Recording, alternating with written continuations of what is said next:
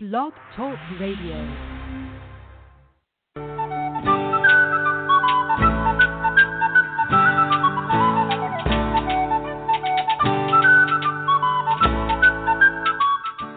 Welcome to the Spiritual Unity Radio Network, a station dedicated to the concept that all manifestations of the divine are equally valid. Join Reverend Terry Power HP, Robin McKean, and all the hosts for programming covering a wide range of spiritual topics, right here on Blog Talk Radio.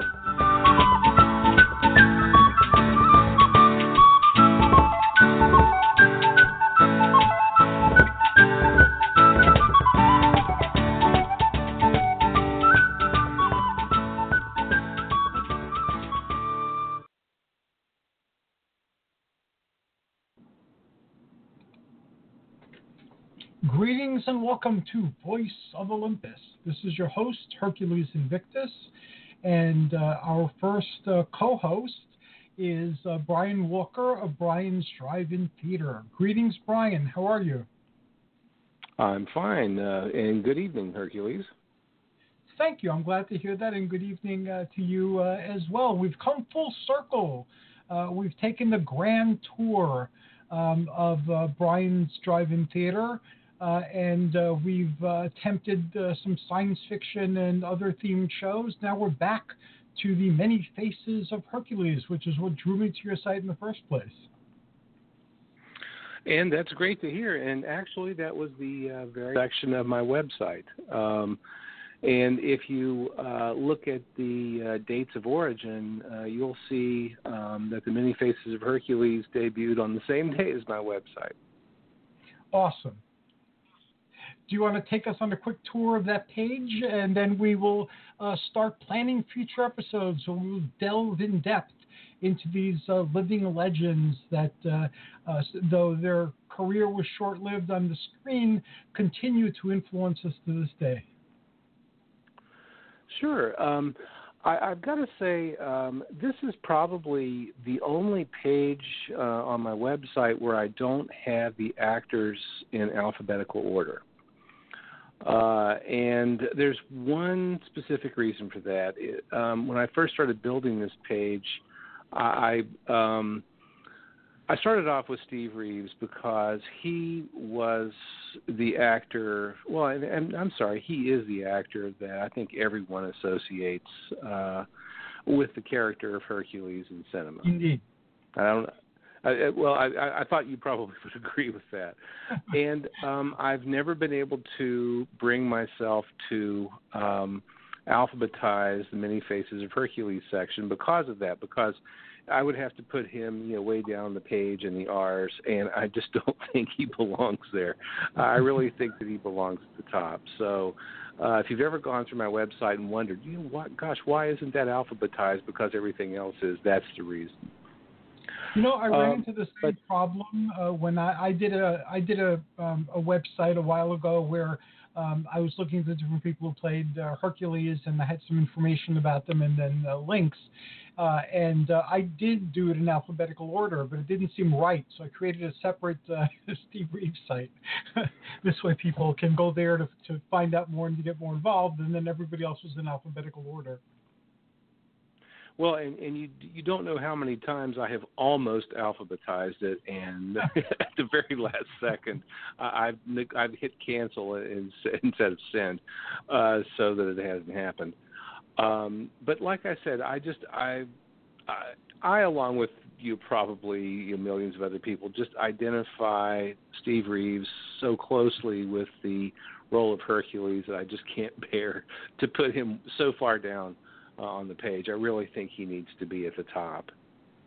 And for a lot of reasons, too. And, at the beginning of the show, you pointed out that a lot of these actors had very short-lived careers.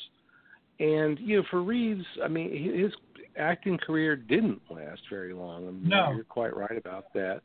But, in the span of 5 or 6 years, he made such an impact that even though he starred in his first Hercules film more than 60 years ago, even today, we still think of him as the archetypal Hercules. Yes, the classical Hercules. Exactly. And even better, most of his films, and like I said, he didn't make that many, but most of his films are, readily available, whether it's, on DVD or at least streaming. And there's a number of his films are available in a variety of places, some of which are public domain. And at least these days, you can get pretty good copies on archive.org of some of Reeves' films. On my Steve Reeves page, I have the original Hercules film from 1958 linked. And it's a beautiful copy. I don't know if you've ever taken a look at what changes archive.org has made lately, but they've been adding not only more content, but they've been going back and revisiting the content that they have, and they've put some much better copies, some of which are approaching HD in quality. Oh, wow. And yeah, and you were like me. You saw these originally as a child, on TV, and they were probably using an old drive-in print that was scratched to death and had a lot of static. And part of the quality of those films was kind of inherent in all that was sort of a bit of a charm for me, with the negative scratches and the muffled sound. But to see these restored and in high definition is really something. The colors are so vibrant, and the cinematography is really wonderful. The sets are usually very opulent, and they're spectacles. I mean, they're epics. They are certainly worthy of being watched, even 60 years later. Oh, most certainly so. I watch them all the time. As anybody who listens to the show or has friends of mine on Facebook knows that I exercise these movies because they're what originally inspired me to exercise. So even though it's many years later and I'm a 60-year-old man, the films still inspire me to want to work out and help me focus, and I love them still. It's been a lifetime with these films, and it hasn't gotten stale yet. And, that's an excellent idea to have these on while you're exercising. When you're a young man, exercise, it's important at every stage of life. But what I have been finding, as I'm now in my 50s, is that I think it's more important than ever to keep moving because I've got some back problems. I was in a car wreck a number of years ago, and my back just isn't what I would like for it to be. But if I don't exercise, that's when I really think I start falling apart. I think it's just a necessity. Anybody should be able to find 30 minutes a day or so in order to be able to do it. And if you watching these movies, I think would be great inspiration. Now, I usually don't have something on like this on when I'm exercising early in the morning after I get up and have my morning coffee. But I think it's a great idea. I think more people should probably do that. As do I. I've been promoting that throughout my many entertainment ventures throughout the years, and some people have actually done it to good effect. But again, it served me very well and it keeps me motivated. So and I put it out there, so maybe it'll help somebody else stay motivated. Now, I'm very, very, very much an admirer of Steve Reeves. As I said, I had a Steve Reeves site at one point, and I got to interview George Helmer, and he's written several books about Steve Reeves, and he has a wonderful website that he's rebuilt dedicated to Steve Reeves.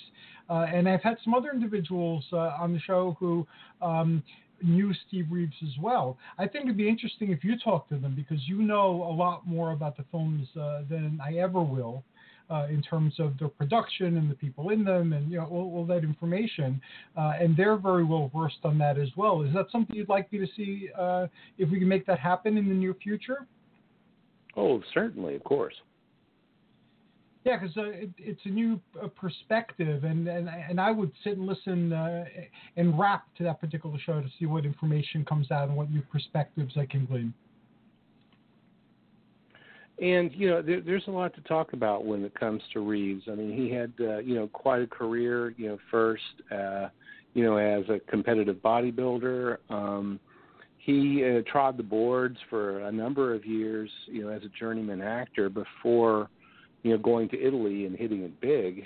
You know, early on in his career, he was able to command some amazing salaries from these Italian producers. I mean, at the time, he was making about $250,000 a picture, which, you know, 60 years ago was real money. You know, that was a lot of money.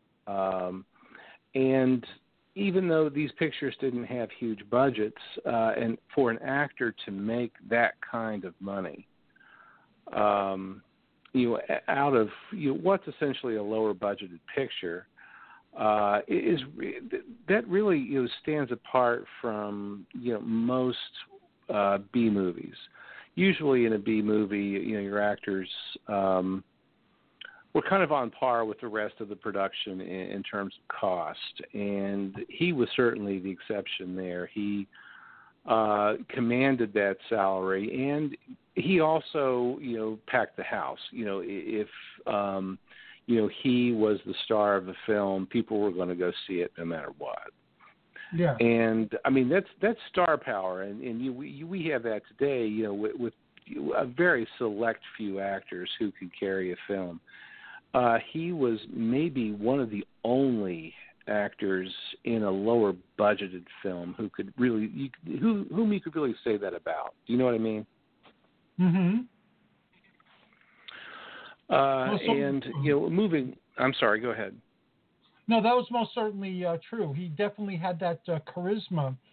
And even though some people have described his earlier performances as wooden, none can deny that he had that charisma. He radiated it. So, yeah, he was a big draw from the beginning. Well, and I don't buy the wooden critique either. I'm sorry. If you go back and watch these films, I think he does a terrific job. I don't think his performance is wooden at all. Now, you know, it's since he was, you know, the progenitor, since he was the first, there was really nothing to compare him to, you know, in the peplums. And you know, there are lots. They're action films. There are lots of feats of strength, and you can tell, you know, watching these films that he knew exactly what he was doing here. And like I said, I just don't buy that wooden critique at all. I don't see him as a wooden actor. He was not a new actor at that point either. He'd studied acting. He'd done it in. You know, he'd done a few smaller pictures or small roles in some bigger pictures. He'd been on television. He wasn't just thrown into this, you know, one day. Right. So I don't buy that. I don't buy that criticism at all, and I really think it's unfair and unjust. As do I, but again, like hearing what people have to say and what they think, and you know what they've written, you know, I've come across that more than once, you know, as a criticism of Steve Reeves. Oh, I have too, and I think it's just wholly unfair. That's not to say that you know, there was, you know, several actors who did Hercules films who, you know, maybe didn't have, you know, a lot of acting experience. None of them were terrible, but I mean, certainly not Steve Reeves. I mean, like I said, I just don't buy that criticism at all. And I've seen it a million times, and I bristle every time I see it. I've learned a lot from, you know, Steve Reeves also, in, you know, getting to know him through other people and through the things that were written and the things that he wrote. And one of the you know, very powerful things that he taught and showed by example is by really looking at your life early on and determining what exactly is it that you want, and knowing that not everything will happen the way you want it, going after the things that you want, except for, and letting go a lot of the things that you don't want. So that was very true of his acting. When he started getting his ranch and racing his horses, which is what he wanted, he only made films on special occasions. So that's a very important life lesson, because a lot of us spend our life, squandering it, doing a lot of things we don't really care about. And that's a very good point too. And the luxury of knowing at an earlier age what you want out of life.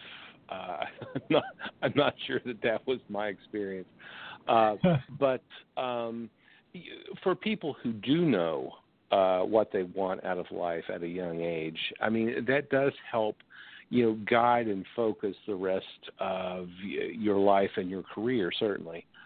I don't think all of us do know, or maybe we know what we want to do at 25, but what we wanted to do at 25 is not what we want to do at 30. And that probably describes me. I think that, throughout the course of my life, my priorities have changed greatly. I certainly hope I'm not the person that I was 30 years ago. Now, that said, I probably do still have some of the same goals. I'd like to think that I'm, as I've aged, I've become a better rounded individual.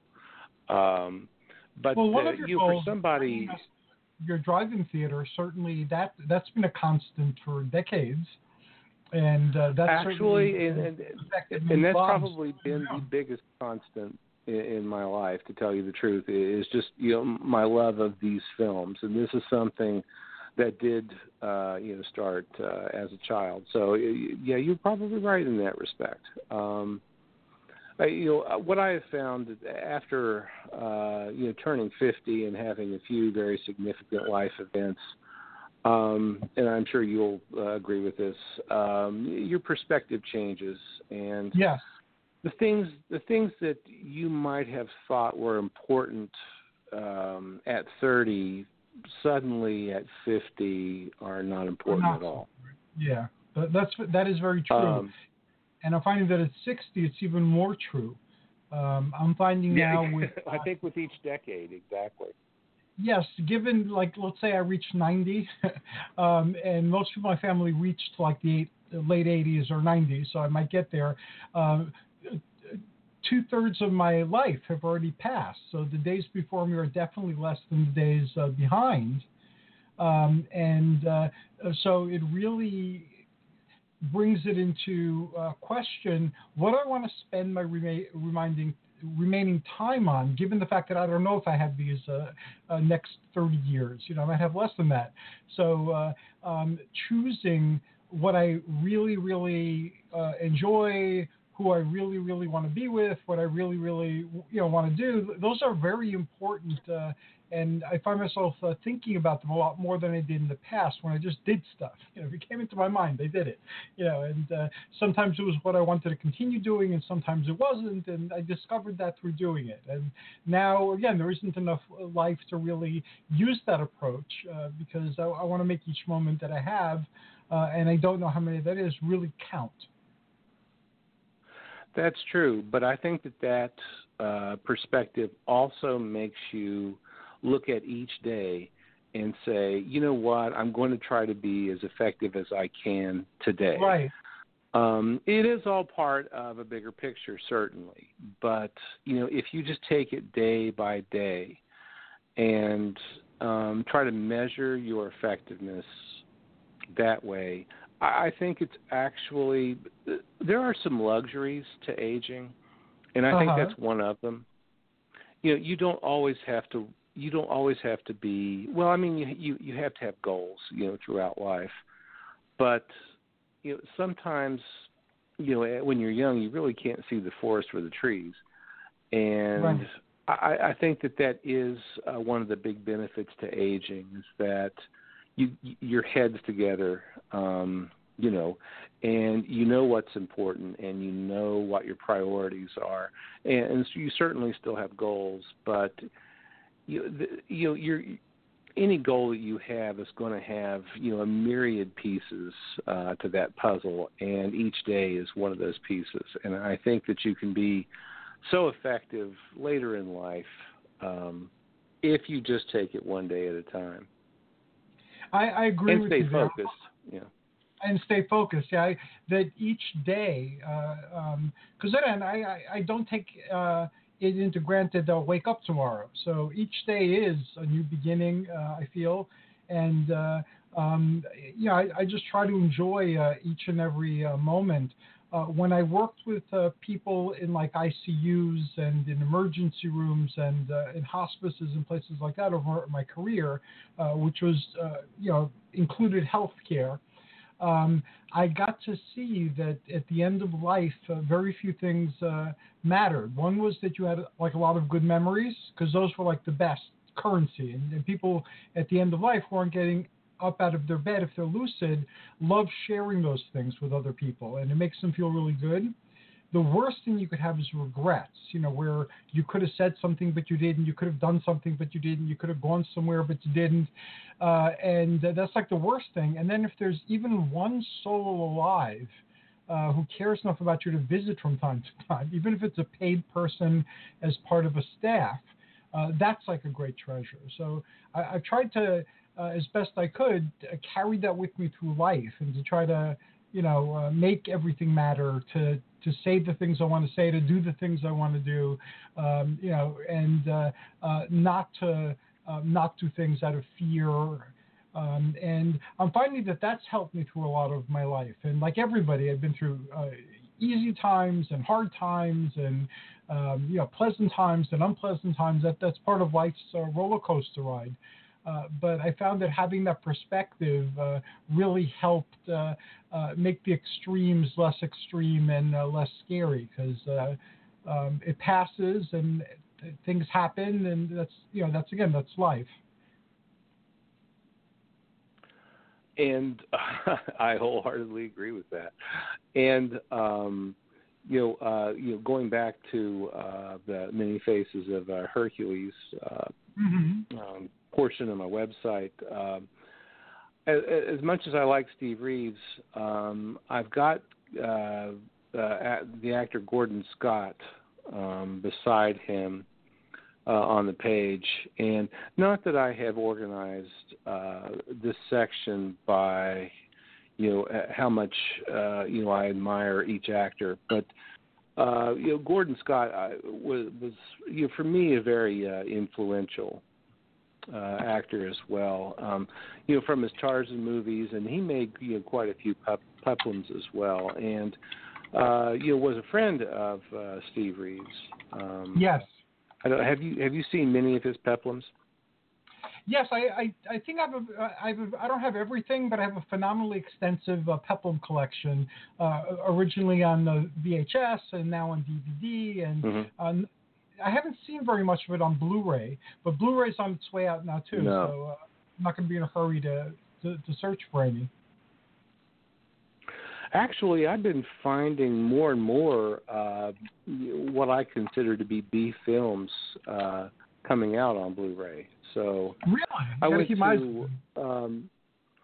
I was in my favorite DVD store in Pittsburgh a few weeks ago, which is called Ides Entertainment. And going to Ides is kind of a reality check for me.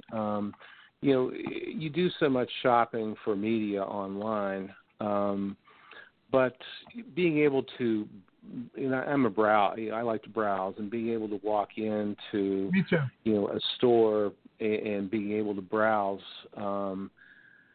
you find things that you probably wouldn't have stumbled upon, online if you were shopping around. And I was just amazed at the number of, terrific B-movie titles that are now out on Blu-ray. So I don't think Blu-ray is quite dead yet. I will start a quest and seek some out then. Thank you. And I'm a big believer in owning your media, so you just can't depend. I stream a lot, so I'm certainly not a technophobe or anything like that. But I'm sorry, there's going to come a time when everything is just so mainstream that you're not going to be able to find a lot of your favorite independent films or your favorite B movies online, because everything's got to be last year's big blockbuster or something like that. I want my own copies of this stuff. So, Me too. So if I wake up at 3:00 in the morning and I want to watch let's say a Mark Forrest movie, which I have on right now, I've got on Hercules against the Mongols. Awesome. Then by gum, I'm going to watch it. I'm in total agreement with you there too. I like to physically touch the box and look at the pictures whenever I want to. And although some can be found on sites archived, as you say, I also believe in physically owning it. Yeah, and like I said, you just never know when something's going to all of a sudden disappear. From Netflix or Hulu or even a free site like archive.org. You don't know when something's going to all of a sudden vanish.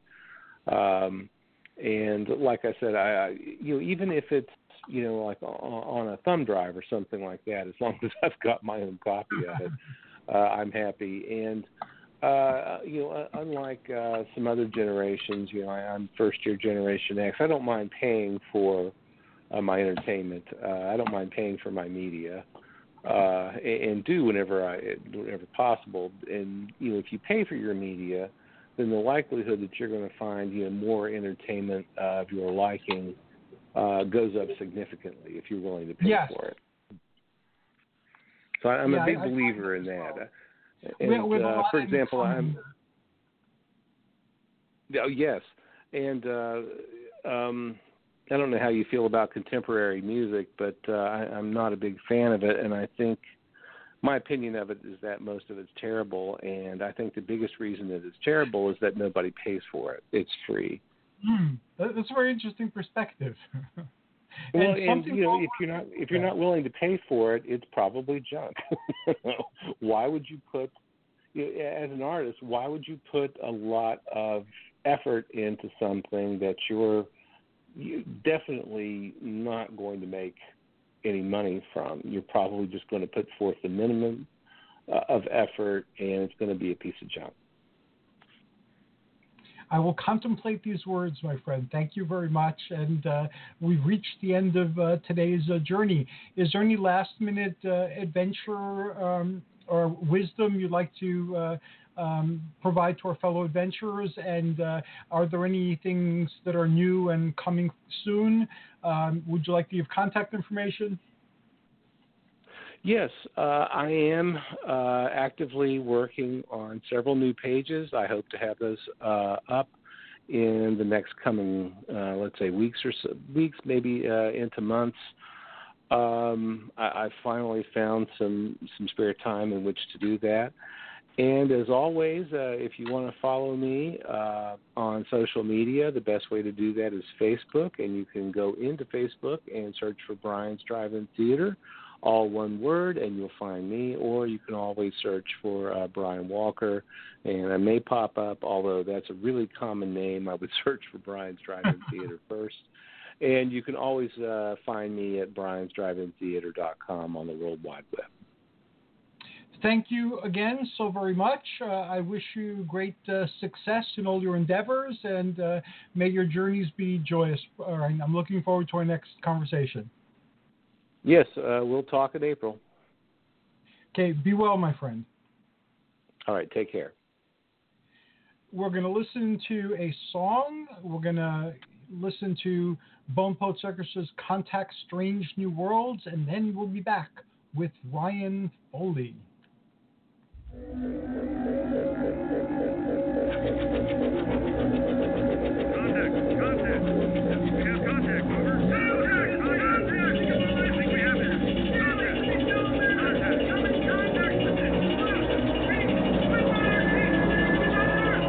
Contact.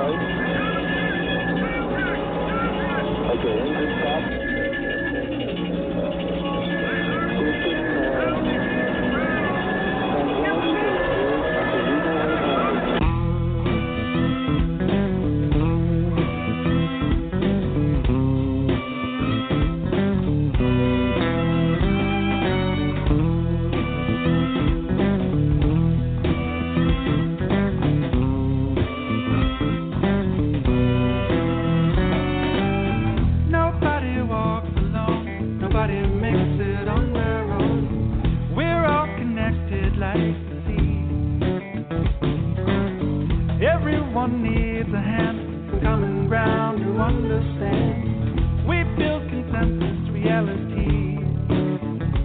It's a strange world we're swimming through among like-minded crews. It's a strange world for me and you. Who makes the rules? We make it up as we go.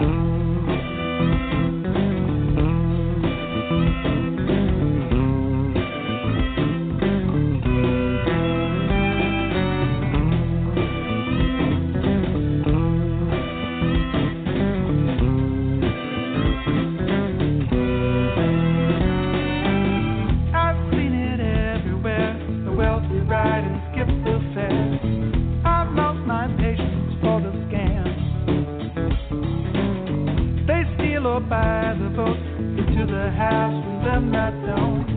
They shear us like we're frightened lambs. And it's a strange world they're tripping through. They think us blind fools. What a strange world for me and you. Better change the rules and make them up as they go.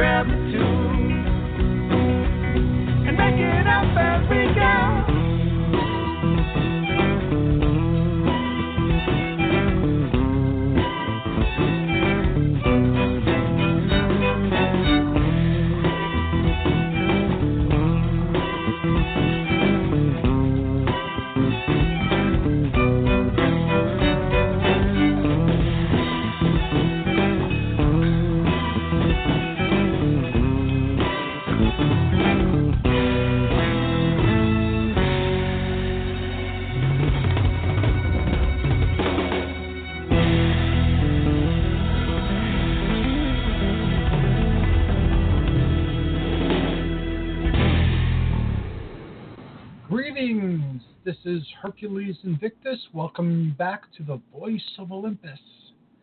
Today, we have our Sword and Sandal special, which includes Mythic Physique. And our next guest is Ryan Foley of Furyan Fitness. And our topic is Mythic Arms. Greetings, Ryan. Welcome back to the show. Thank you very much for having me back on. I'm excited to talk to you today. Me too. I'm excited to talk to you. I remember last time you shared some of your secrets with, basically like training biceps and triceps together. And sure. I thought that would be a great place to start repeating that so folks can use the technique to build Mythic Arms. Absolutely. Okay. Yeah. So one of the things that being a bodybuilder, one of the things that you want to focus on tremendously is on muscle symmetry. I think that's one of the key elements. And so that's one of the things that I find so tremendously appealing about bodybuilding is that it's not just one specific exercise that you can do. You have to go through, you have to find a variety of workouts so that way you're targeting muscles differently. And so, of course, naturally, arms are going to be that's one of the things, admittedly, that the ladies look at, first, and men will do the same thing as well. There's something about just those big, strong, powerful arms that everyone wants to get to, and so I do feel that that's important. But at the same time, you can't neglect the other parts. You can't let those go to the wayside. You just can't do arms all the time. But No. Arms are extremely beneficial when it comes to, and there are times where you're going to have certain muscle groupings that you're going to put together, and arms are going to play a key critical role. Whenever you're going through and you're doing something like a bench press, you are going to be using your triceps as part of that. But then there are other times where you're going to want to go through and specifically target the various parts of the arm in order to help develop that definition and develop that strength. For me personally, how I go through and break down things is arms typically are reserved for Friday. Friday is my last workout day of the week, and so that's kind of, if Wednesday is reserved for legs, and that's going to be punishment, and that's where things are going to hurt, and that's where I, will often wear my Punisher shirt to remind me that, punishment is what I'm getting ready to go through. Arms are kind of the fun day. That's the fun day that you get to look forward to and really put everything together. So what I learned through both through reading, through studying other people's workouts, and then going through and incorporating this into my own design, is that when it comes to arms, there's a certain medical physiology to it that if you understand the medical physiology, you can kind of understand how to best put together a program in order to develop your arms. And so just going back to the basics of Greek and Latin, okay, so even just the very name, bicep. So that's bi, obviously meaning two. If you think about bicycles, things like that. And sep actually comes from the word head. And so the bicep has two heads. And the best way I know how to describe this is that there's a short head and there's a long head. And so if you're looking at it, the short head is the baseball that you're attempting to develop, and then the long head is the shelf in which the baseball sits upon. So it's important to look at that. So you want to develop the shelf that the baseball is going to sit on. So you want to be able to target both of those in order to promote growth. So a lot of times, it all depends on your elbow placement. How your elbow is positioned is going to do a specific extension. So let's say I'm going to run through a series of reps. And so to start, I will keep my elbows at a neutral position. And what I mean is that I'm going to keep them resting by my side. And I'll go through it and I'll do my standard amount of reps. So that's what I consider to be the neutral position in which both of those muscle groupings are being targeted together. But then you may see the guys that go through and they do the bicep curls, but they have their elbows positioned forward. So you can do this either through a concentration curl, which is where you go through and you place your elbow up against the inside of your knee. So that way you're leaning forward and your arm is positioned forward. And then they also have what's called a preacher curl position, where it's actually a padded seat that you can go through and you can sit at or stand at, depending upon what you've got in your gym. And that's going to give you a forward position with your elbows. So when that happens, that's targeting the small head. Or the short head is what I should say. So when your elbows are positioned forward, that's targeting that baseball that you're attempting to develop. And then if you go through, so let's say that your first set is in the neutral position, your second set is going to be in the forward position. So then for your third round of exercises, then you can go through and you can, if you actually go through and you use like an incline on the bench press, but if you lay with your back against the bench and then let your arms kind of fall backwards to the side, so that way your arms are practically positioned behind you, what's going to happen, so that's going to stimulate the long head. So that's going to stimulate the shelf that the baseball gets to sit on. And so if you go through and you do, let's say, 3 sets of X amount of reps in the neutral position, 3 sets of X amount of reps in with that forward baseball building position, and then three sets of X amount of reps with you leaning backwards. And you can do this, say, up against an incline bench press, or you can do it with a cable in a low pulley position. So that way your arm is extended back behind you. That way you're going to get a full rotation and all three of the different, so that way you're getting 3 different reps, 3 different concentrations of muscle. So you're isolating those muscles in such a different way. And so that's going to build your arms. It's going to improve your arms all the way around. So now that's just when we're. That sounds like a system I remember from years ago called positions of flexion, where there were 3 types of positions. I'm trying to remember what they were called. I don't really remember, but it was 3, and it hit the muscle from 3 different angles so that you got total growth. And you had to limit the amount of reps because it was very demanding. I think it's probably not too. It's not too different as when you're looking at because the chest is going to have that middle section. It's going to have the upper section and the lower section. So it's not tremendously different from the idea of doing bench press from a neutral position, from an incline position, and a decline position. You're just finding different ways to go through and target the chest. And it's the same way with the shoulders, where you're going to have that front muscle, the middle muscle, and the rear muscle. And most of the time with shoulders, the rear muscle is the one that is least targeted, simply because you can't see it in the mirror nearly as much. So a lot of times guys will tend to neglect that. But again, we're talking about that muscle symmetry. So it's finding those unique ways to go through and isolate those muscles, so that way it promotes growth.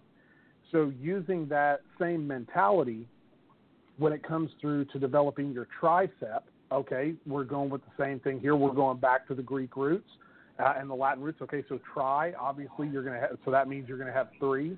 If you think of it like a tricycle, and then you're going to have, again, your sep, which is your head. So you're going to have your 3 different heads that you're going to attempt to target whenever you're going through and hitting the various parts of the tricep. So again, the best way to look at this, so let's say the inside of your tricep, the good way to look at that is anything where your arm is extended directly above your head. Anytime that you're doing anything up above your head, you're dropping it down back behind you and then lifting it up, that's going to hit the inside of that tricep. Then if you go through and you choose something that does like a push down, like say for instance a lateral bar push down, anything where you're keeping your elbows tucked inside and you're pushing down, that's going to target the outside of your tricep. So that way you're getting, so that way you're hitting various heads. And then the third one, which is a little bit harder for me to hit, is that horseshoe that's in between the outside and the inside head of the tricep. And so that horseshoe is a little bit harder to target with me. I do a lot of cable pull downs, but you do it in such a way where your grip is inverted, so you're actually pulling the weight down. And if you're doing it properly, you're definitely going to feel that in the back of your arm. But one of the things that I would stress here to your listeners is that it's going to be okay if you need to drop down in weight in order to obtain all the reps that you want to get, because every time you go through and you start isolating a muscle into an area, by very definition, you're isolating it. And so as a result, you're not able to recruit as many muscle fibers as are necessary. So going back to what we were talking about with the biceps, if you go through and you have your arms at a neutral position where they're hanging down by your side, and you're doing a barbell curl or a dumbbell curl, you're able to recruit more of those muscles. But then when you go through and you shift into that elbow forward position, that preacher curl position, when you do that, you're not able to recruit quite as many muscle fibers. So as a result, you may have to drop that down, by about 5 pounds in weight. And that's absolutely fine, just because you're not able to recruit as many muscles as possible in order to generate the amount of strength that you need. Now, from what you've said, you seem to work out a particular body part on a certain day and then take off some days to recover. Am I correct? And you have Wednesdays you have legs and Friday you have arms. So I'm assuming you have chest, back, and abs on the other days?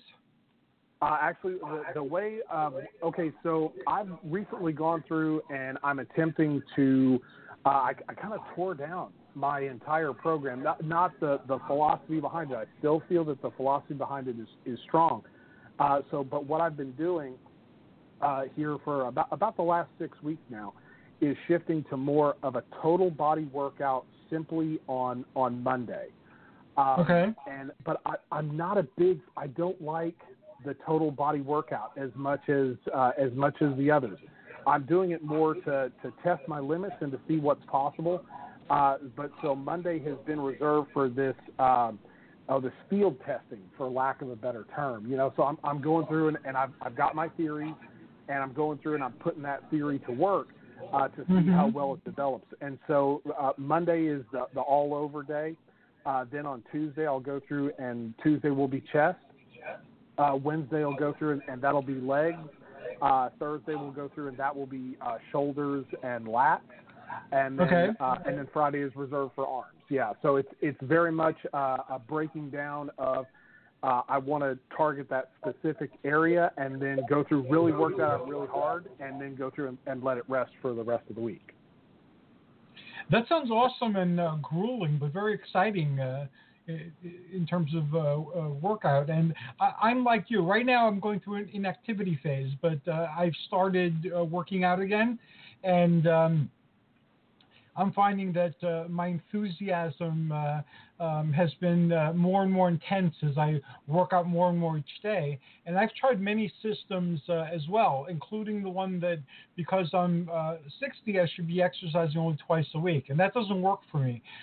I lose my focus. So I find that 3 days heavy, 3 days light works like best for me. And now see, legs are one of the few days where I'll go through and I will truly lift heavy. But with this new system that I'm attempting, what I've found is I've gone to extremely low weight, but also extremely high reps. And when I say extreme, I do mean extreme. There are times where I'll go through and I'll do rep count of 50. And and it's a weird mental game that you have to go through, and you have to check your ego at the door, because I know flat out I have to look like a dork whenever I'm going through and I'm doing some of these exercises, because I'm only lifting a bench press of 65 pounds, which is just it's the bar itself, and then I've got 10 pounds of weight on there. Yeah, 210. But no one's paying attention to how many reps you're doing. They're just, all they see is just you working out. And so it's understanding, hey, this is my goal, this is what I'm attempting to get to. And so, but I keep telling myself, no one pays attention. Everyone's all so wrapped up in their own things.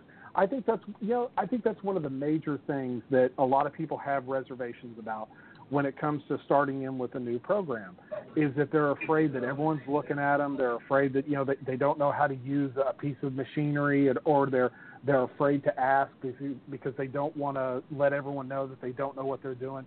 But everyone starts somewhere, and I think, and I've been that guy, who went in and I was like, I don't really know how to use this machine, and so you watch and you learn, and you kind of take those first timid little footsteps into the pool, and because you don't want to embarrass yourself. And so, having been that guy, I can see that in other people, and I think because of that, I'm more likely to offer just little pieces of advice, and hey, if you do this and if you do that, you're going to get more results out of it. But so going through and completely breaking down this program, or breaking down it and starting up this new program, what I discovered is that, because I was always under the impression, okay, so if you want to get really big and you want to get really strong, then what you have to do is you lift heavy weight for a small amount of reps. So I'm talking where you're lifting close to your 1 rep max almost every time. I mean, you're doing sets of 3 at the most, and then racking it and going away and letting all that lactic acid dump out of your body. If you're looking for hypertrophy, which is basically the best of both worlds, where it's big, but at the same time you're trying to get lean, then you can go through and you try to keep your rep count somewhere between 8 and 12. And so based upon that, I said, oh, okay, so 3 reps is for heavy, 10 reps is for hypertrophy. So in order to burn fat, maybe my rep count should probably be around 15, maybe 20. Right. And so that was the most that I had ever done, was probably 20 reps in a single thing, and then I would rack. Well, so whenever I was studying this new workout program and they were saying sets of 50, so I was like, well, man, how much am I going to have to drop the weight in order to generate 50 reps? And so what I discovered, it's not so much about the weight, it's that my muscles were not used to being under tension for that long a time. Right. So it becomes more of a mental game. So you're sitting there and you do your first 10 and you go, all right, yeah, this isn't too bad. But then once you get into 20, your muscles aren't used to going beyond that threshold. So your body isn't trained for this. So once you get through that second set of 20, and you're still going here, so you're mentally telling yourself, okay, I'm going to do 5 sets of 10, but I'm just not going to rack it. I'm just going to push through the whole thing. So you do the first 10, you go, all right, that was a good warm up, and then here comes the second set of 10s, and you're like, okay, this is kind of starting to hurt. All right, let's just get 5 more. Okay, and so then you get your 5. Okay, all right, now let's just get 5 more after that. Okay, now we've got the 5. Now we're on the downhill slope. Now we've just got to get 2 more sets of 10. But once you get into that 40 range, to get from 40 to 50, that's where you make your money. I mean, that's where you're going through and you're really doing the work, and it burns and it hurts. But then you go through, and when you rack it, then you come away and you go, wow, okay. And then you can actually go through and you can do the math, and you go, wait a minute, I just did 50 reps of 50 pounds, but if you compare that to a heavy rep where it's like, okay, but the most that I can lift is 200 pounds, but I can only lift that 3 times, who's really pushing more weight at the end of the day? Right. But for someone like me, what I'm attempting to do is I want to try to preserve my muscle mass, but at the same time, I'm trying to burn fat, which that's the strain that all of us are trying to do. We're trying to get lean at the same time. Yes. So it's that time under tension longer, but with less weight, so you're doing more reps. That's what you have to do in order to start to shed those unwanted pounds that you don't want to have. So that's one of the things that I've come away from this, is that by changing my style and by adapting to this new program, and it's taken me, I would say, right about 6 weeks, but where my body has gone, okay, I understand what you want me to do now. So now that I know what you're wanting from me, and now that I'm starting to get used to this, now we can start adding some more weight. So maybe I did 65 last week. Okay, next week, maybe I can get that up to 70. Let's see, and let's go from there. So building all this together by lifting lighter and lifting longer, you're less apt to get hurt. You're not going to be as injury prone, and you're going to a thing where everyone's trying to get lean, which is what everyone's attempting to do these days. So yeah, that's the big thing, I think, is to go with a lighter weight, so that way you can really concentrate on your form and make sure that everything is proper. Because when you're lifting heavy, and don't get me wrong, there are times where lifting heavy is good, where you can go there and really say, all right, let's see, what am I capable of? But at the same time, all you're focusing on is just lift the weight. Just get it up. I don't care how, what I got to do, but just, let's push this thing up into the farthest position. So you're not focused nearly as much on your form. You're just focused on getting those reps. And I think when you scale it back and you just remind yourself, okay, I'm not slinging the weight, I'm trying to lift it. And, so when you get into that different mental mindset, that's when you start seeing those gains and those improvements. Wow. That's great advice. And now I'm curious especially since I'm transitioning back in, and I usually, when I transition back in, I start with lighter weights anyway. That would be an interesting experiment. It's a thing. Well, you know, with doing these interviews and explaining this to you, again, I don't feel like I'm standing on. I don't think I'm breaking any sort of new theories here. I mean, I am slowly developing my own program for what works for me, but at the same time, I'm standing on the shoulders of geniuses of the people who have come before me, and have put information like this out there. It's just my way of going through and compartmentalizing it, figuring out what works for me, and then repackaging it and putting it back out there. So to me, these are kind of one of these things where I wish someone would have come along and told me, hey, this is what you need to do, and this is why you need to do it this way. And if you do it this way, here's the results that you're going to get. So it's kind of one of those things, hey, we'll throw this out there, you know, both for you and for your listeners. And if someone comes along and they can study this and go, oh, yeah, okay, I understand why they're doing this now. It's understanding that why you do this. I can come along and I can tell you, hey, do this, this, and this, and you can do it. But if I tell you why to do it, yes, then I think they understand it a little bit more. And then once you understand the why, then you can adapt it into your program and for what works for you. And if you're going through and you're enjoying yourself and you say, hey, this works for me, you're going to continue on with that program much longer than someone who's just being told what to do. I agree wholeheartly, and you're an excellent teacher. And I see a book at the end of this, at least. So as you're taking, that'd be great. Yeah, I could definitely see that. I've also been visiting your Furyan Fitness website, and one day I'd like to take a tour of that, as we've been taking a tour of Brian's drive-in theater, because a lot of interesting stuff there as well. And I'm sure your thoughts have developed past where they were in 2016, but there's still a lot of treasures there. Absolutely, yes, it is. It's constantly a work in progress, and really, I should really go back and revisit that. I've been busy doing a lot of other behind-the-scenes stuff, working on my novel and comic book projects and things like that, which has kind of taken my. I just haven't been publishing on that website nearly enough, but the focus still remains there as far as me still hitting the gym on a regular basis, just because it's my sanctuary, man. That's where I have a lot of fun. I enjoy it, and at the same time, I'm an office manager for a small insurance company, and so if I can go through and I can deadlift an excessive amount of weight, you know, after doing that, coming in and filing paperwork and you know, taking care of customers on the phone, stuff like that, that's all easy compared to what I did in the gym. So it gives me a good mental focus and has improved me both mentally and emotionally as well as physically.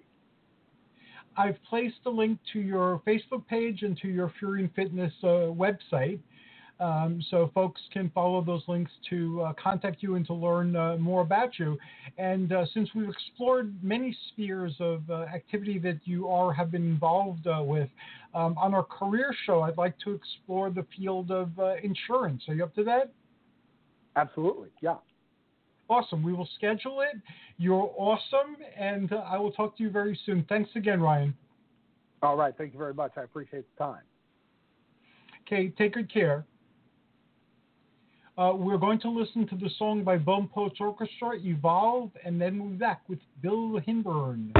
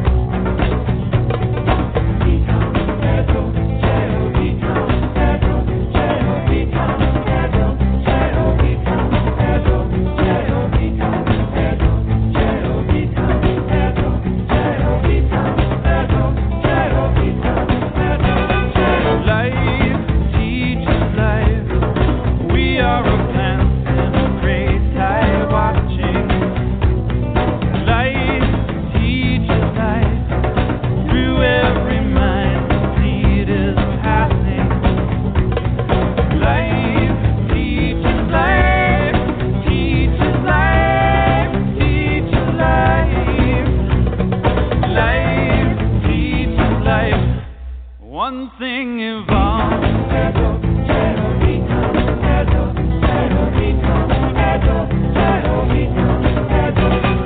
4 billion years of evolution, a lifespan of frost on a windswept tide. Peel off the fears and savage delusions, and wave after wave of the old gods die.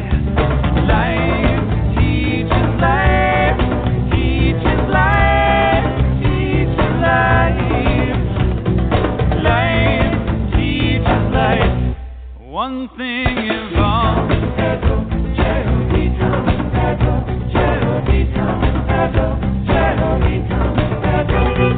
Deep in the seed that moves between us, the shape of the meaning is cells combined.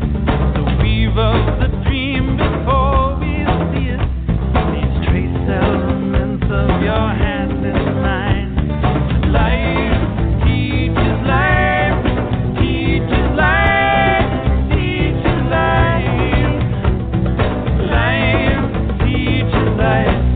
One thing evolves.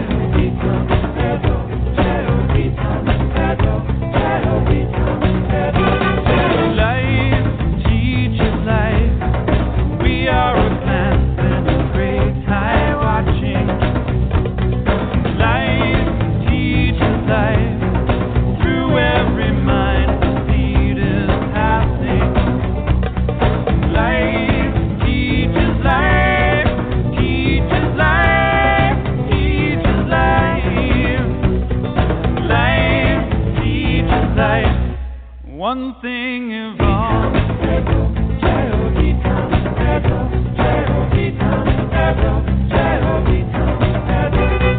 Strand in the web of all existence, revealed in the joy of a midnight kiss, spanning the centuries of starlit distance, or so it would seem on a night like this. Life teaches life, teaches life, teaches life.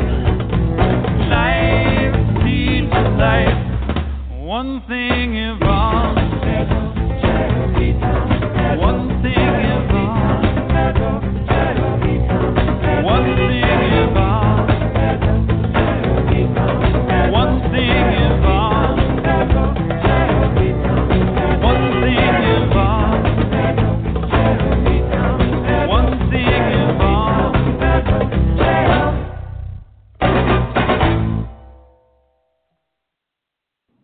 Greetings and welcome back to Voice of Olympus.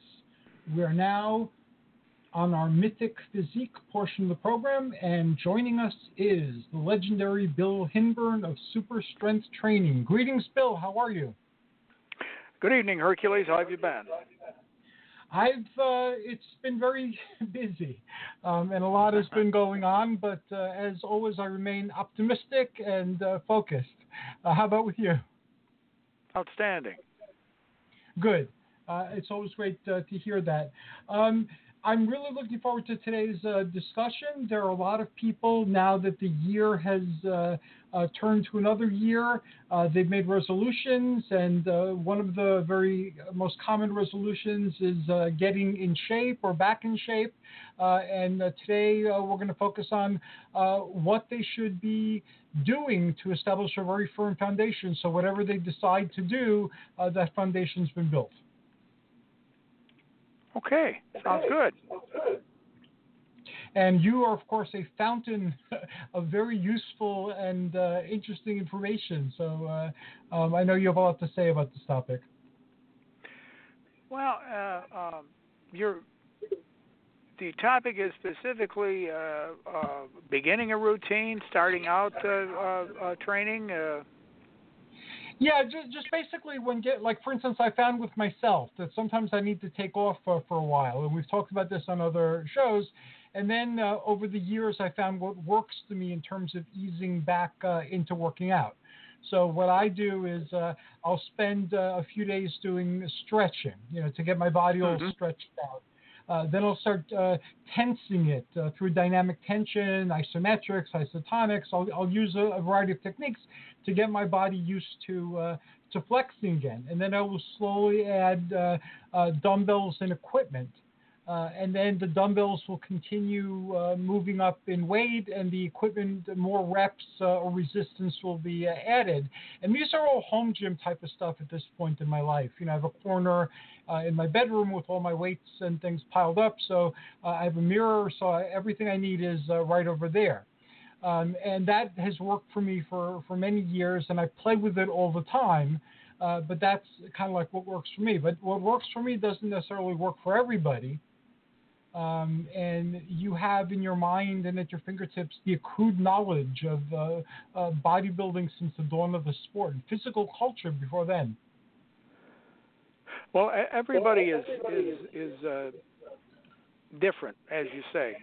Everybody is, for many reasons. Different age, different body type, different disposition. Tall people, short people. You have the ectomorphs or the small bone. You have the mesomorphs, which are the medium bone, and you have the endomorphs, which are the large bone. Okay, and the mesomorph theoretically, and I keep that very much in mind. Theoretically, is best suited for developing muscular body weight. However, it's like anything else. I think I mentioned this. I consider the entire process of training, or what you're handed, as far as so-called genetics, is like a poker hand. Okay, you've got strong suits, you've got weak suits. You have to play on the strong suits. Like, for example, you might have a predisposition through heredity of a muscular body type, and you've seen them. You've seen people that have never touched a weight, and they're just very strong, very athletic. Okay. However, the downside of that is they may not have any interest. In training or athletics, and you've seen them, and so have I. Then, of course, you have the people that can eat anything, isn't nailed down, anything, and they don't gain any weight. No weight whatsoever. I know many people like that too. You can see their abs and what have you. So they have a perfect or near perfect metabolism, where there are individuals that, my gosh, they can step over a strawberry sundae and gain 2 pounds. So it's and that holds true with most anything with training. And some people are high strung, some people are very even tempered, and you've heard of people working on their nerve. Okay, that's a very dangerous thing to do, working on just your nerve. You have to give your body a chance to recuperate. The old adage, no pain, no gain, is absolute utter nonsense at any age, and especially I say this to the young folks, in the teens and the 20s, who don't believe that there's anything wrong with no pain, no gain. I said, well, you just wait. Wait till you get up around 35, 40 years old, and pretty soon it won't be a matter of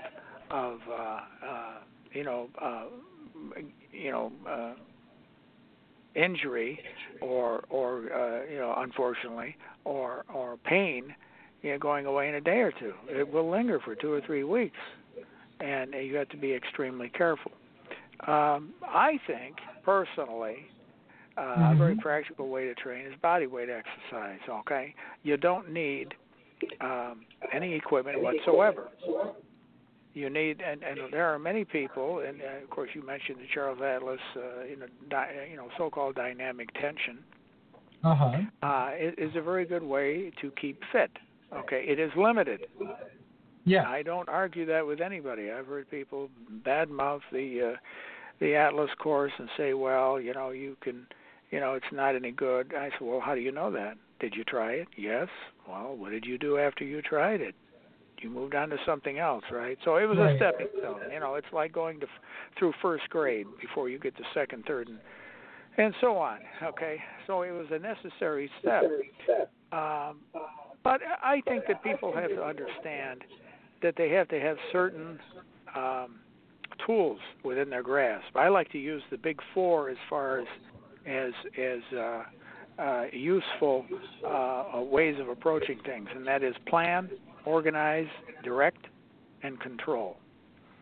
You have to have a plan, and that plan has to be based on a goal. And that long-term goal, let's say you have a long-term goal of, let's say 5 years, okay? Now, for a young individual in their teens or in their 20s, 5 years is a long time. But as you well know, as you get older, it is relative to how long you have lived. That's why it seems as though when you were a kid, your parents grounded you for 2 weeks, it seemed like 20 years. But when you get older, 2 weeks, my gosh, I make mention sometimes with my wife about some event or something. Yeah, that happened a couple of years ago. She says, Bill, it happened 5 years ago. I said, you're kidding. It seems like only 2 years. No, 5 years ago, see? So it's in relation to how long you have lived. 2 years in relation to a 14-year-old is far different than a 2 years, or I should say 2 weeks or 2 years, in relation to an individual that is 60 years old. Okay? Right. It's the relationship, numerator, denominator. But like I said, plan, organize, direct, and control, long-term goal, let's say 5 years, and short-term aspirations. You have to reward yourself on your way. You have to visualize. People have talked about visionaries throughout history, famous people that have been very, very successful. They're visionaries. They have a vision. They never lose track of that vision, and they do whatever it takes to achieve it, okay?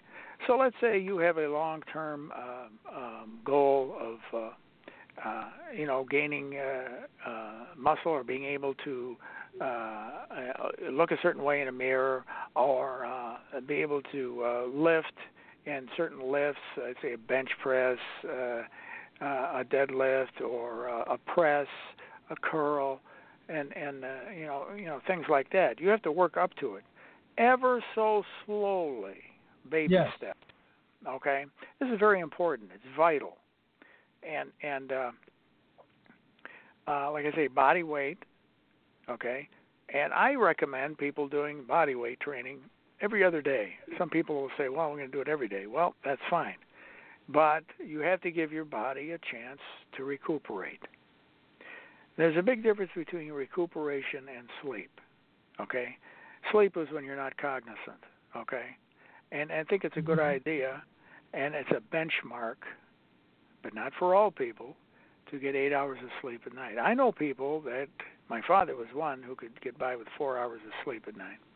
And he was perfectly, and he did that for years. And I was so jealous of that, okay? I couldn't believe it. I said, Dad, you only sleep 4 hours a night. He said, well, I don't need any more sleep. Me, I've been the opposite. 8 hours, 9, stuff like that. I can't function. Okay, I can, do the 5 and 6 hours, but after a week or two of that, I'm spent. I'm like your father. I work. 4 hours sleep is optimal for me. I get more because I share my life with a wonderful person who needs a lot more than 4 hours sleep, so I wind up getting more. But if I have too much more sleep, I feel groggy and sluggish all the time. So a lot of times I'll get up in the morning and do stuff, and then I'll go back to bed for a little while But I 4 at most 5 hours is optimal, and I feel fantastic when I sleep that long. What I have found, for me especially, is even when I was younger, say in my 30s, was taking a 20-minute nap. That has a profound difference. 20 minutes, not a half hour, and not 15 minutes. 20-minute nap. Lay down, and I'm not talking about, what is that when people sit and visualize or meditate. I'm not talking meditation. I've never tried that. That's something I think I may have to look into. But anyway, I'm talking about simple nap. Just lay there. But see, here's the key to all of this, and I'll continue on. But you have to do the same thing at the same time every day. Yes. With the exception, of course, you're going to train on, say, Monday. You're going to avoid all exercise on Tuesday, train on Wednesday, avoid exercise on Thursday, and train on Friday. And, of course, the weekend is off. But everything else that you do at the same time every day. Whether it be eating, defecating, recuperation or sleep, entertainment, any of this stuff at the same time.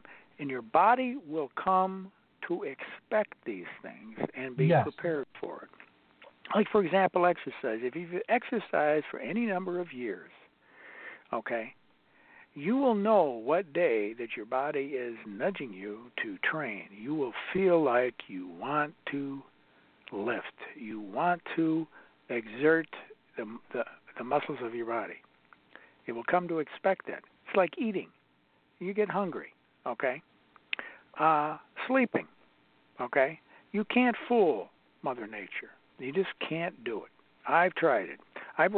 When I was working back in the day, I worked every shift there was, Naturally, I worked during the day, I worked during the afternoons, and I worked on the midnight shift. By far, hands down, for me, the midnight shift was a death sentence. I don't know how anybody could do that. And I got to the point where I don't know if I ever told you the story, but I got what the doctor called sleep migraine headaches. Now, granted, I'm not saying that they were genuine migraines, because I know people even today that have migraines. I mean, they'll hurt you, I'm not saying that. I'm saying it was a headache that hurt so bad that no matter what I took, any type of over-the-counter medication, it wouldn't touch it, So I talked to the doctor, and he explained to me. Asked me what I did and all this stuff and what hours I worked. And as soon as I told him that, I worked at midnights, he said, okay, now we're on to something. And what I would try to do is, I would work. I would go in 11 o'clock at night and get off at 8 o'clock in the morning, and thereabouts, and 7:30, 8 o'clock, and I would come home. Now, some people would shower and eat and go to sleep. Other people would wait and do their the best part of the day, the morning, and then the afternoon they would go to sleep. All right? And I tried both ways, I found that if I stayed up and I went to bed about 2 or 3 in the afternoon, that would work for me, and I could get up, and go to work. Well, what I would do, and people would tell me, what you do on Friday, which is the beginning of your weekend, Friday morning, if you're not working Saturday or Sunday, he says, what you do, because you want to be up when other people are, on the weekend, you don't want to be sleeping all day and then up all night when everybody else is sleeping. So what you wanted to do is turn the tables on the sleeping stuff. They said, stay up all day. And then at 11 o'clock at night, go to sleep. I tried that, And I'd get up in the morning, about 8 o'clock, and I'd think, oh, man, this is great. I feel great. I feel refreshed. 3 o'clock in the afternoon, I'm dying. I am tired. I want to go to bed. You see what I did there? Your body, you have trained your body for 5 days, and then suddenly you want to play a little game. It doesn't work that way. I had to go to sleep. Okay? And so it didn't work. I tried to stay up and all, and it just threw everything out of whack. And again, I'm standing there sitting there in the doctor's office, and he's explaining this to me. He said, mammals have a biorhythm, not just humans, but other animals as well. There are animals that are nocturnal. Deer, raccoons, possums, the cleanup crew, bears sometimes. Okay, yeah, you'll see them during the day, but that's because they couldn't sleep. Something woke them up, something disturbed them, something got near their habitat, or they're hungry or whatever. But as a rule, there are animals that are nocturnal. Bats are another one. Well, humans aren't. And he said, you should know that because, number one, you can't see at night. If you were meant to be out at night, you'd be able to see. And your eyes did not develop that way. Okay? And he said that you have to do the same thing at the same time every day. That's your biorhythm. It goes up and it goes down, and it goes up and it goes down. Just like the tide, it ebbs and flows. And you're not going to change it. Okay? People that work midnights have the highest suicide rate, divorce rate, alcoholism, substance abuse, because they try to fight the system. And in many cases, they're short-lived. Okay? Well, what I did, he said, now this is what you got to do. If you're going to, the best scenario for you is if you work every day, through the weekend and everything, then you don't have a choice. Okay? And you will probably feel a lot better and get through it by far. Okay. Well, my life on that shift was short-lived, and I'm glad for it. But anybody that can do it, more power to them. And there are people that can do it. There are doctors, there are nurses, there are a variety of different occupations that work in the evening. Same way with afternoons. Some people are not morning people. I don't care how you cut it. It takes a hand grenade to get them out of bed in the morning. They're groggy and whatever. And there are other people that, boom, crack it on. They're up and all fired up. And the people that are not morning people hate them. How can you be so happy? And that sort of thing. But that's something that people have to understand. Socrates said, "Know thyself." You have to know your limitations. You have to know what you're capable of doing. More importantly, what you're comfortable with. Okay, and when you train, it's important, like I say, to have a goal, whatever it is. Map the goal out, and then break down the time period into pieces, and set whatever small-term goal you have. Okay, set those goals. Try to meet those goals as you're going along. Okay, everything takes time. Rome wasn't built in a day, but it was built. That's the important thing. Yes. And when you start to train, whatever, you warm up. Now, people will ask me invariably, how do I know when I'm warmed up? Well, I'll tell you how you know. Very simple. First of all, perspiration. Okay? You start to perspire. You start to oxygenate, heavy breathing and what have you. And whatever area you're going to exercise, for example, you're going to exercise the arms, the shoulders, the back, the legs, make sure that you warm up those areas thoroughly. Always cover yourself. Wear a sweatshirt, sweatpants, or whatever. These people that run around without that, and it's a cool, I don't go for the air conditioning type atmosphere when I train. You don't want to chill a muscle, you'll pull a muscle. Okay? You notice boxers, football players, pitchers, baseball pitchers, as soon as they're finished, they throw on a warm-up jacket. The boxers will put on a robe. Okay? The wrestlers will put on a robe. You want to cover yourself. You want to maintain that warmed up feeling. Okay, as soon as you uncover, right away your air conditioner goes on. Okay, and that means any perspiration that's on your skin will dry. Okay, and you'll feel the coolness and what have you, and you have to warm up again. Okay, it's just a fact of life. Stretching is something else, especially as you get older. Okay, there are three things that I say for older trainees. Okay, three things, and sooner or later, like I say, even if you're a teenager, you're in your 20s or whatever, you can thumb your nose at it all you want. Doesn't make any difference. Okay, sooner or later, you will find if you violate any of these, you'll pay for it. Number one is protect your joints. Always, always, always protect your joints. It's just like having great teeth, but gum disease. Okay? You can have the greatest muscles in the world. If your joints are shot, you'll be in pain. Okay? And it will be short-lived. Stretching. Always make sure you stretch. Okay? And third, no explosive movements. All the slamming and banging and, like I said earlier, no pain, no gain. Right. You'll pay for that. The explosive movements are bad. You've seen people pull muscles. They pull hamstrings. They pull biceps, quads. You name it, the explosive movements will do that. Your movement should be slow, and you should be determined, okay, to move the joints, and they should be a full, ultimate extension and contraction, like you said earlier. Tense the muscles both ways, okay. And this, I don't think that I'm saying anything that doesn't make any sense. It's just simple.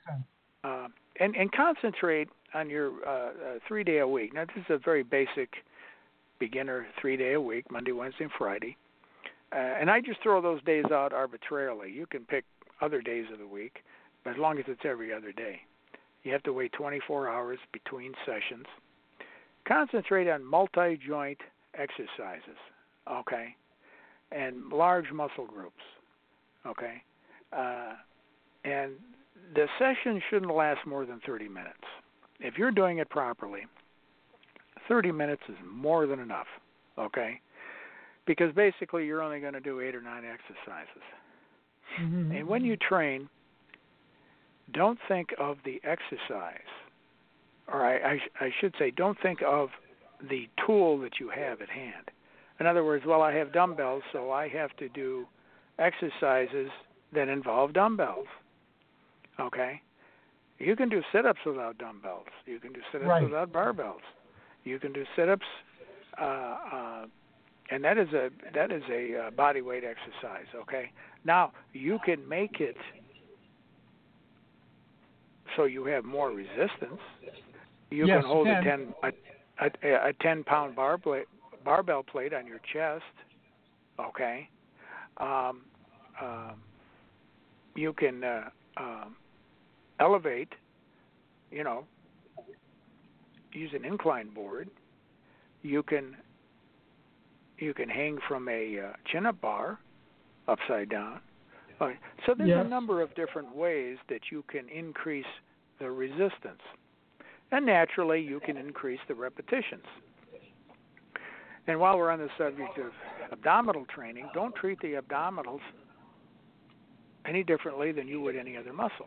Now, some people say, I got to do 30 repetitions of sit-ups or 100 repetitions. And the reason I want to do that is I want to build muscle in that area, and I want to lose the fat.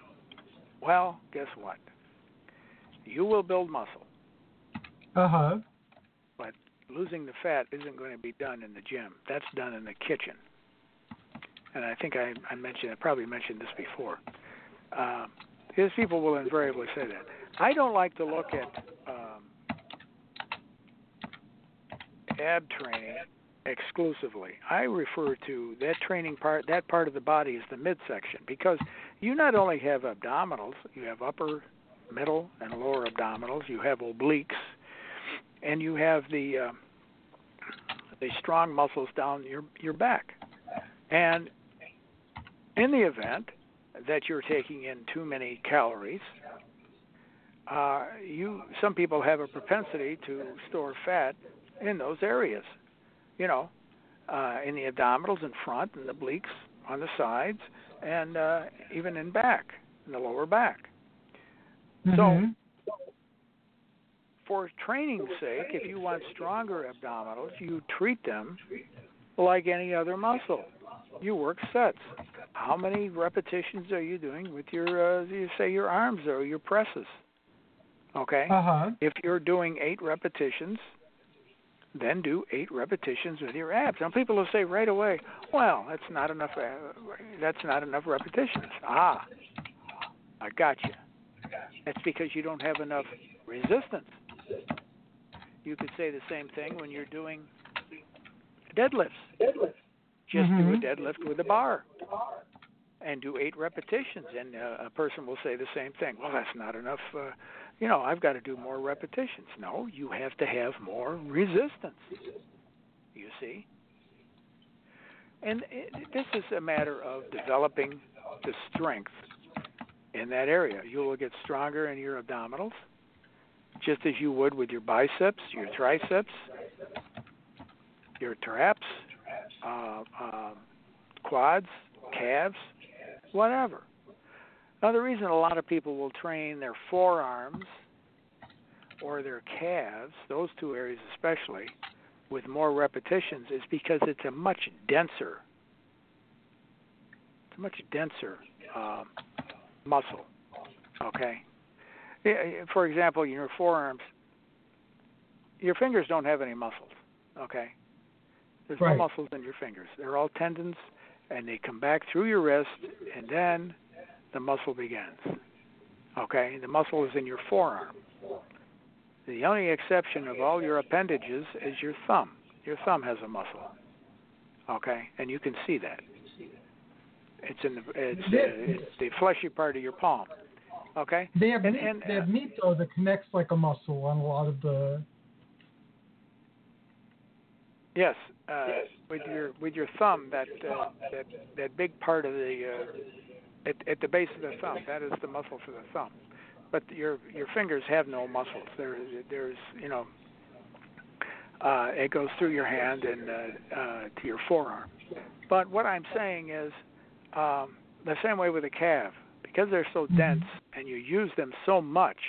Okay, you have to do. You must have a different approach. But like I say, with the training, you have to be resolute, you have to be determined, and you have to be consistent. If you enjoy what you're doing, this is also another key. If you enjoy what you're doing, you're more apt to do it.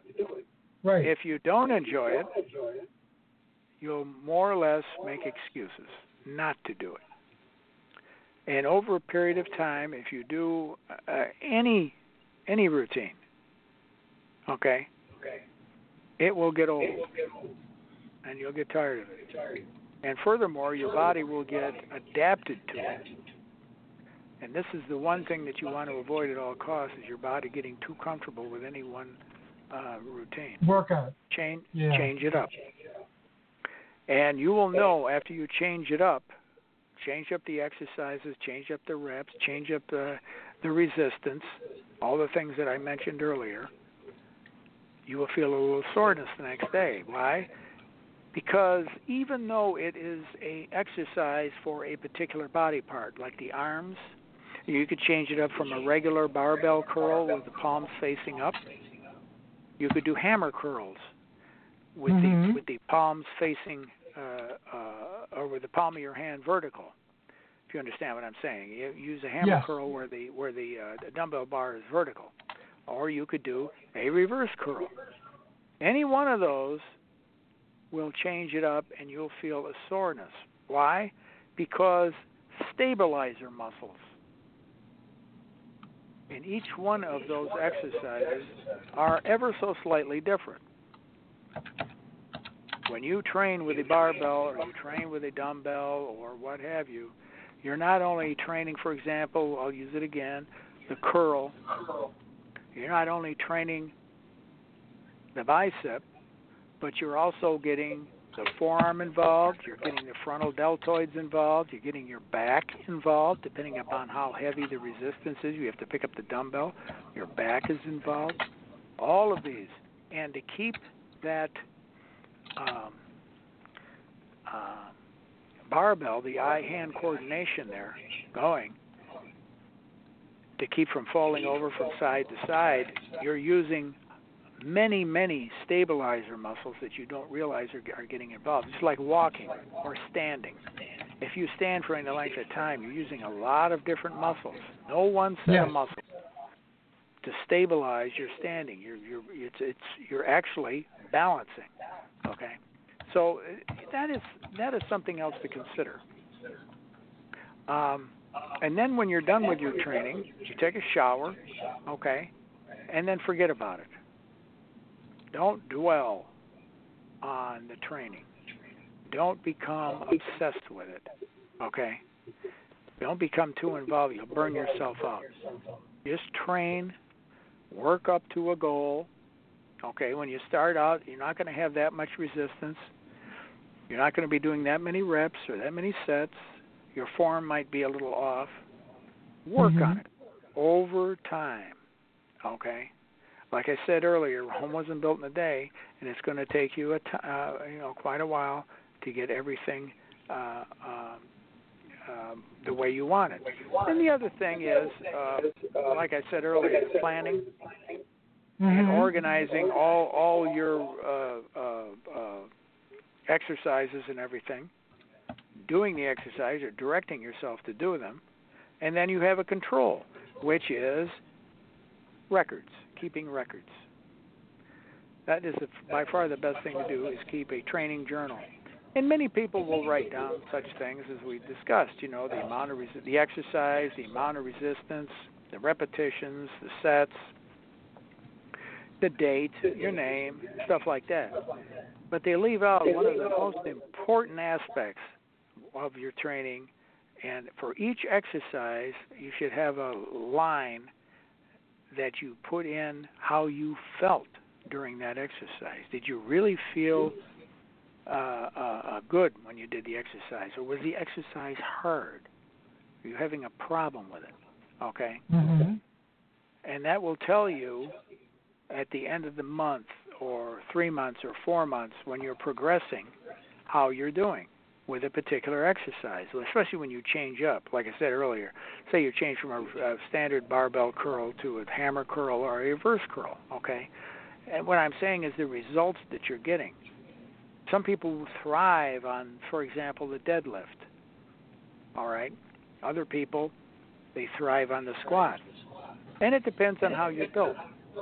Some people have short legs and a long torso. Some people have long legs and a short torso, okay? When you have, and there are some people who have a long torso and long legs. Those people are going to have a real tough time with a deadlift. There are some people with long arms and short legs. They'll do well with a deadlift, okay? And so everybody has it's just like it's like the old adage: never compete with a short-armed Hercules with push-ups. If a guy has short arms and he says, "Hey, I bet I can do more push-ups than you," chances are he probably can. He has the mechanical advantage. His arms are short. Okay. So it's everybody is built different. Okay. And everybody has different likes and dislikes. Some people thrive on exercise. They like to exercise. They like to move. Other people are more stationary. Law of physics. Things that move have a tendency to move. Things that don't move have a tendency not to. And that's just how it is. You can't pound a square peg in a round hole.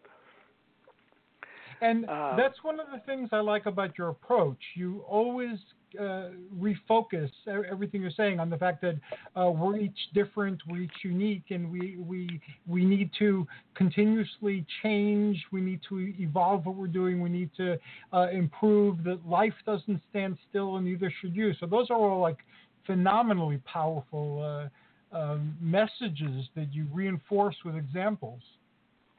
Well, I don't like to refer to it as a common sense approach, because common sense, a lot of people will say, you've heard people, okay, usually older people, 50 years old or whatever, and they'll look at some young person in their 20s or their teens, and they'll say, that kid's pretty good with book learning, but he doesn't have a lick of common sense. Well, let me tell you something. If you ask that same person, really, what's your definition of common sense? And he won't answer right away. He'll have to think. And they usually hem and haw, and they'll come up with all these elaborate definitions of common sense. Let me tell you, common sense is nothing more than experience, and that's all it is. So, in essence, how can you expect a teenager with only 19 years of life have the same sense that a 50-year-old has? Right. 50-year-old is 2.5 times it has a benefit of 2.5 times as much time for learning. He's already touched that stove and burned his hand, okay? This is like a young child. You can tell the young child not to touch that stove, okay? Well, okay. Sooner or later, even if it's by accident, they will touch the stove, and they'll say, wow, that old guy was right. You see what I'm saying? Yes. So from the common sense aspect, it's nothing more than experience. And I never beat up anybody, and I never ridicule anybody that that doesn't know as much as I do. And by the way, the older I get, the less I think I know. Like Socrates. Well, it could be, but what I'm saying is, you would think that, I've got all my ducks in a row. Well, the older I get, it opens up more Pandora's box, see? And I have to look at things from a far different perspective. But it's because of the experiences that I've had. I look back, even with our children or even with other young folk, I will start by saying, look, it's important for you to do what you want. Do it your way. Personally, I would suggest you do it this way. But don't necessarily do it my way. Try my way. That's all I ask, is that for you to weigh and consider. What was that? What is his name? I think it's Sir Francis Drake. Okay. The quote, and I use it quite often. Part of it is weigh and consider.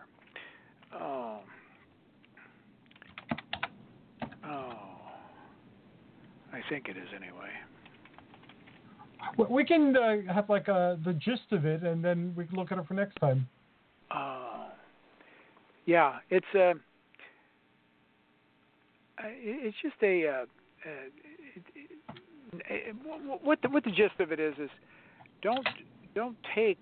I'm not putting this out there for you to absolutely positively do it this way, and forlorn all other ways. I'm simply putting it out there for you to weigh and consider what I'm saying. And then, when you get enough information, say, from a variety of different people on how to do something, then select your own way. And that is vital. I can't say enough good things about that, because, some people are stubborn and they feel that my way is the only way. Like I say to some people, I say, they name street signs after you. And they say, what's that? One way. If you only know how to do something one way, what happens if that one way is not possible? You're at a handicap. It's a good idea to have a variety of different ways, and a variety will keep you from getting stagnant. That's another very important point. With all of your training and all of your exercises and everything, it's very easy to fall into a rut. Yes, it is. That rut is because you're doing something over and over, and that, by definition, is monotony. And monotony will just simply drive you up the wall. It's important to change it out. Just like in your gym. You say you have a home gym and what have you. Say you got adjustable plate loading barbells. Maybe you've got strands. Maybe you've got kettlebells or Indian clubs. Oh, there's just so many different things that you can use, okay? And a bench or what have you, and this is the way you have your room arranged. Well, if you feel boredom is creeping up and you need variety, I have told people to do things like, for example, move things around, okay? Mm-hmm. Even if it's if you have things in a certain pattern, north-south, change it up to be east-west. Move everything up. Turn your bench 180 degrees. Turn your bench 90 degrees. Put it in a different corner of the room. Your barbell plates, paint them. If they're black, paint them blue. If they're blue, paint them red. If they're red, never paint them. Never thought of that. That's awesome. Paint them green. I mean, in the old days when Alan Calvert first started manufacturing barbell plates and globular weights and all of his weights except for the bars, he painted them black. Okay, and the reason he painted them black was the same reason Henry Ford, the famous automobile manufacturer, he painted them black because black paint was cheap, and although there was color paint back in those days, it was very expensive and it took longer to dry. So Henry Ford would say, "You can have any color you want as long as it's black." That was one of his quotes. But Alan Calvert painted all the barbell plates black. Even today, you will see black barbell plates. But, however, over the years, in the 40s and 50s especially, you had gold plates, you had blue plates, green plates, okay? I've seen red plates, all right? So for a can of spray paint, which is very cheap, and incidentally, some of the spray paint today dries very quickly. I mean, it dries in 15, 20 minutes. Throw all your spread newspapers on the floor, throw all your plates out there, paint them. When they dry, flip them over, paint them. Never thought of that. Put them back in the bars or on your storage rack or whatever. They get a whole different approach. And in some cases, it'll feel as though, wow, this is a brand new plate. There's some sort of excitement. You know, it's like washing your car. You ever wash your car, and it always seems like it drives better, you know. It doesn't have anything to do with the function of the car, believe me. You know, but it feels whether like the engine's tuned, it just feels better, okay? You clean, you vacuum the inside of it and everything. You just feel better about it, okay? Well, it's the same way with your gym, okay? Avoid the clutter, put everything around, and in many cases, change the exercise arrangement. Maybe you start out with the tough exercises at first. You know, I'm going to get these out of the way. You know, and everybody hates a squat. That's the one exercise, you know. That's one exercise everybody loves to hate is the squat, you know. Well, leave the squat at the end. Okay, put it at the end. And start out with pressing, okay? Do your presses, your upper body stuff, and then go to the lower body, okay? And try that out. In fact, you may get better results by doing that. You don't know until you try. And don't fall for the way that some people will tout their exercise regimens. In other words, look at that guy, Steve Reeves, for example. You know, everybody's familiar with him. They claim he's the best Hercules that ever was. Okay. Well, let me tell you, whatever he did, he would look like that. Okay? It was nothing special. Everybody thinks, wow, I want to see his exercise routine. I want to see it because, you know, whatever that is, it's the holy grail. You know, that's the ultimate combination of reps and sets and resistance and everything. And if I do that just like he did, that will translate to looking like that. No, it won't. Okay? It's a very cosmetic point of view when you use something and you're using functionality. Okay, it will make you strong, and if you can do those exercises, and with that resistance and with those repetitions, that will translate to mean that you are strong as he is in those areas. It doesn't make any difference. It's not going to translate to looking like him. You know, he was born with a certain proportion. Okay, that's in his DNA. Okay, he's 1 in a million. All right, he's like Paul Anderson. You've heard of Paul Anderson, the lifter. Any of these big power lifters today that went to the Arnold, and you'll see them all over YouTube and everything. They're built like a, they're built like the proverbial smokehouse. They're huge. Okay. For them to do any type of Steve Reeves workout, I pretty much guarantee you they would never look like Steve Reeves, because they have a tendency to look like they do. Many of them have big bones, big connections, okay? And Steve Reeves had a very narrow waist. I've seen pictures of him when he was a teenager. 22, 23-inch waist as a teenager. And he had the long clavicles, which translates to broad shoulders, okay? And you could say the same thing about Arnold. Arnold was long boned. Reg Park, long boned. The one thing that, speaking of Schwarzenegger, when he was a teenager and he was just starting to train, the first thing that developed was his biceps. He always had extraordinary biceps, even when he was around 18, 19 years old. And he was training in Europe. And he was entering the local contests in Europe. He had the biceps. He was smooth, okay, and he had, but he had the biceps stood out for some reason. The shape of that muscle, in his case, the tendon connections to the joints and what have you, was suitable to have huge biceps, the long belly, as they refer to. So, don't try to pattern yourself after a particular individual, unless you look like that person to begin with, very similar to that person. You have seen people, like, for example, have you ever seen pictures of Arnold's son? Okay. He's got the son by the relationship he had.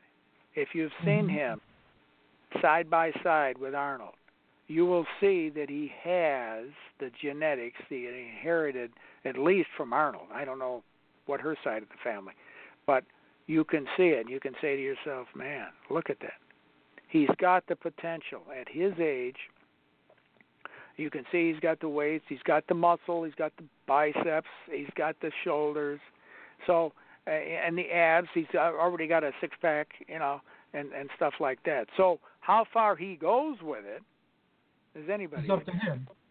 Yeah, he may lose interest in it. He may say, throw in the towel. And then you've got, tens of thousands of young men that are saying, you fool, how could you do that? I would do anything to be in your shoes. Well, some people lose interest in certain things. They just do. They have the talent, they have the God-given genetics and what have you, but they lose it. But all of this being said, Hercules, the most important thing is whatever you do in all of your training, okay, you will better yourself. You'll be better tomorrow than what you are yesterday by training today. The improvement, be it ever so slightly, will improve you from a functional standpoint of view, and possibly from a cosmetic standpoint of view. Okay, you have seen people that are functionally very, very strong. They don't look strong, but they are. You've seen them. They got the long, gangly, stringy type body. They're ungodly strong. Okay, they just have that from possibly what they do for a living or from training. And it doesn't necessarily have to involve barbells and dumbbells. They could be gymnasts. They could be judoists. Any of that stuff. Boxers and stuff like that. All develops, the body. But it will definitely improve you. And eat properly. But nutrition is a whole different subject. That it is. And how about we tackle that next time, since you've taken us on a very comprehensive journey through all the different factors that are necessary to successfully establishing a firm foundation on which to build. I know we've touched upon diet before, and you have a lot of very interesting takes based on years of collective experience as well as your own. So I would love to do that show. And we can, if that topic gets covered quickly, we can focus on building mass as opposed to, not building mass. Sound good? Okay. Absolutely. Bill, you're incredible. I look forward to this time every month, and I'm looking forward to next month already. I wish you great success. I have links to your Facebook page, to your website. I heartily recommend your free newsletter to everybody. They can get it through the website. Is there any other thing you'd like to share with folks before we wrap up, or any contact information you'd like to add? No, my website says it all. If you go there, it's www.superstrengthtraining.com, and on every page there is a little box that asks for your name, first and last name, and email address. In return, you get a free newsletter every day, and there's no charge, none of that. And I reiterate many of the topics. And I touch on a variety of different subjects. I also, if people have questions, I answer their questions if I have time in future emails. And I try to get the information out there. I publish what I feel are some of the best classic books on training by all the big names, and they all get results. Many of them are touted as the best books available on any given subject. And they get results. People like Reg Park, Arthur Saxon, George Hackenschmidt, Anthony Datillo, and all different types of training topics. I have books on hand balancing. I have books on body weight training, as well as adjustable plate loading barbells and dumbbells. So there's something there that once again will break the monotony of training and give you a different approach. Sampling different approaches is vital. And many times, if you do it long enough, you will stumble across something that makes all the difference in the world. I wholeheartedly agree, and I would recommend that everyone visit the site. It is an adventure, and it's always fun. Thanks again, Bill. The universe has blessed me in many ways, and one of the ways it's blessed me in meeting incredibly awesome people through these podcasts, and you're definitely included in that number. I also have awesome listeners who occasionally write to me and share their thoughts on the show, so I'm very grateful for that. Until next time, this is Hercules, wishing you all the very best. May your journeys be joyous and your adventures be productive.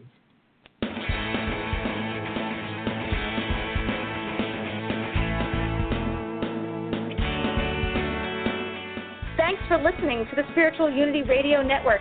Join us 7 nights a week for exciting programming covering a variety of expressions of faith. And remember, all manifestations of the divine are equally valid.